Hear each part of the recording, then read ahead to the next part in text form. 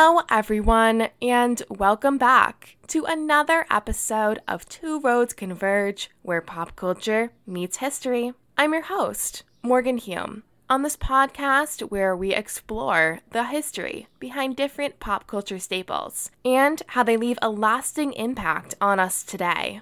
New episodes of this show are released every other Monday.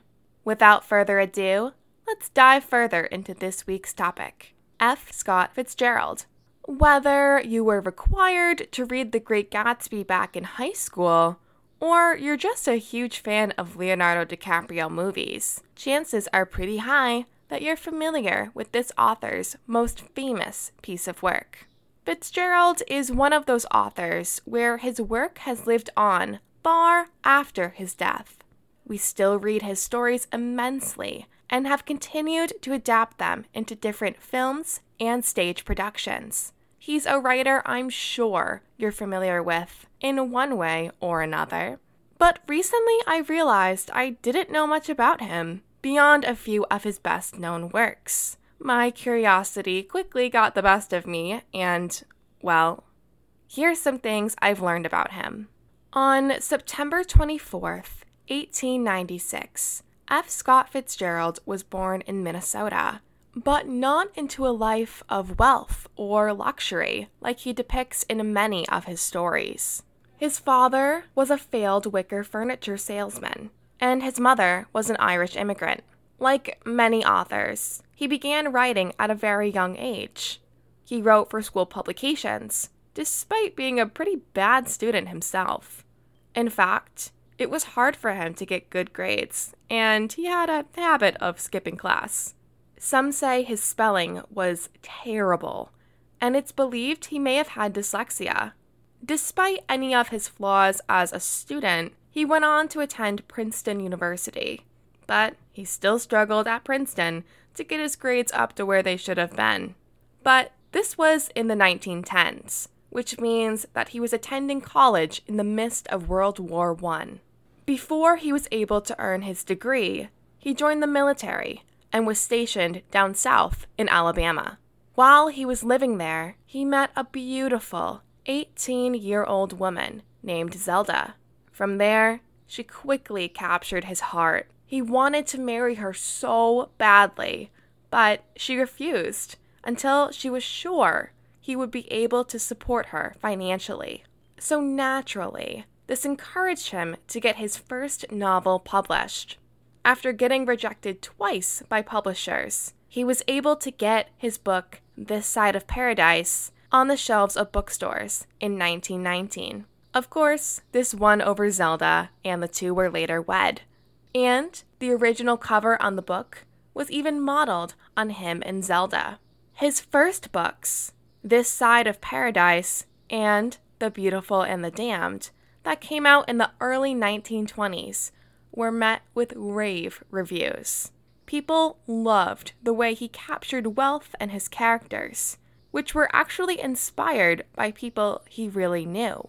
It's often been said that Fitzgerald and Zelda were hard to distinguish from the characters in his novels, and people adored them for that even more. Although there were no social media pages or blogs for people to boast about how much they loved the newly famous couple, people were definitely following them as closely as they could. While the couple was celebrating the success of Fitzgerald's early works, Zelda also gave birth to their daughter Frances, who the couple nicknamed Scotty in 1921. In 1922, the following year, the small Fitzgerald family packed up their belongings and moved to a place called Great Neck, which is on Long Island. The area was known for celebrities throwing parties, and 3 years later, in 1925, clearly inspired by this setting, Fitzgerald wrote his most well-known and critically acclaimed book, The Great Gatsby. Little did he know, the book would go on to solidify his reputation as the Jazz Age author and be read by countless people over time. The novel is told through the eyes of a character named Nick Carraway, who moves to Long Island from the Midwest. Nick, like so many other people at the time, back in 1922, was trying to pursue some form of the American dream. Nick ends up living next door to a man named Jay Gatsby, a millionaire who no one knows entirely well. Gatsby, as mysterious as he may be, throws the most lavish parties on the island that are filled with beautiful people and, of course, lots of liquor. Nick experiences this world of luxury and partying, as well as the dark side of some of his neighbors. It's a fairly short book, just over 200 pages or so, but it's worth reading every line. Although it's a made-up plot, Fitzgerald also used his relationship and heartache with Zelda to fuel some of the storyline and key themes of The Great Gatsby. It's just another example of how he continued creating fiction from his own reality. The book has been incorporated into high school curriculum all over the country. In fact, I remember sitting in my own English class back in high school, picking out all the points of symbolism and metaphor in the text. Back in the 1940s, 150,000 copies of The Great Gatsby were sent to American soldiers that were serving in World War II. Since then, thousands of copies have been sold every year for decades. To this day, over 25 million copies have been sold. I think it goes without saying that the book was a wild success. But Fitzgerald was unable to hold on to that success as time went on. For him, the 1920s were a decade full of success and joy, while the 1930s were full of turbulence in both his career and his marriage. Behind the scenes, Zelda was suffering with her own mental health. She suffered from mental breakdowns and sought treatment for them. Meanwhile, Fitzgerald turned to alcohol, way too much of it, to help him through the tougher years. His next novel, Tender is the Night, didn't come out until 1934. The moving and, well, tender story was inspired by Zelda's mental illness. And although it wasn't extraordinary to readers when it was first published, it's definitely appreciated by readers today. Fitzgerald never lived in one place for more than a handful of years, so it's not surprising that he packed up his bags again in 1937 after he separated from Zelda. But even as a single man, he was still yearning to write, and with the film industry beginning to boom, he moved to Hollywood to become a screenwriter in California. It was there that he fell in love with a woman named Sheila Graham, a famous Hollywood gossip columnist. Although he was with Graham, he did occasionally see Zelda and his daughter. In 1940, inside his Hollywood apartment, Fitzgerald died of a heart attack. The writer was only 44 years old when he passed.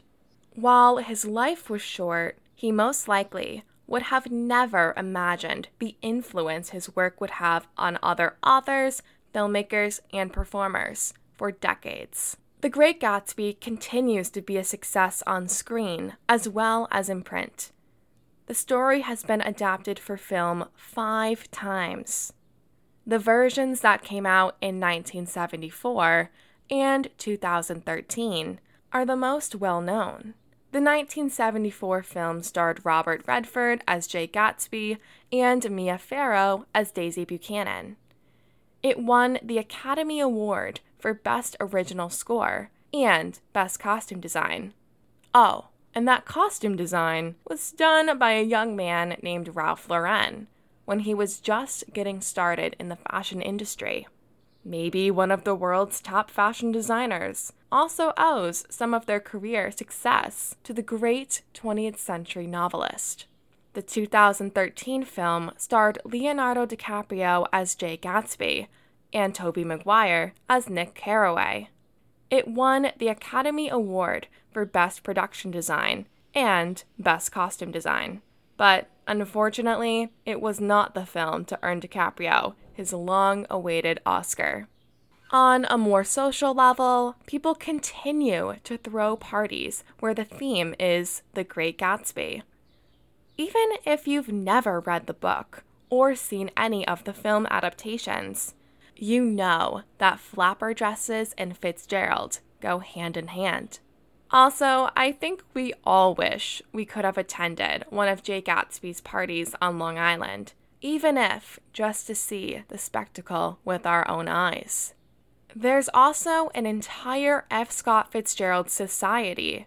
The group is described as an international forum for the promotion, understanding, and enjoyment of the works of F. Scott Fitzgerald. They host conferences, give out scholarships, and provide networking opportunities with fellow Fitzgerald fans. The Society also publishes the F. Scott Fitzgerald Review, which is full of essays on all aspects of F. Scott Fitzgerald's life and writing. Only $30 a year can get you a full membership into the organization. To this day, Fitzgerald still has plenty of adoring fans, and his work will continue to be studied and admired by readers all over the world. So, what's your favorite story by Fitzgerald? Do you prefer seeing Robert Redford or Leonardo DiCaprio in the role of Jay Gatsby? Let me know in the comments, and don't forget to follow this podcast on Instagram and Twitter at Two Roads Converge for updates on the show and for additional content. Once again, new episodes air every other Monday. I hope this week you were able to learn something new and interesting, and that you'll join us again in the coming weeks. Thank you so much for listening.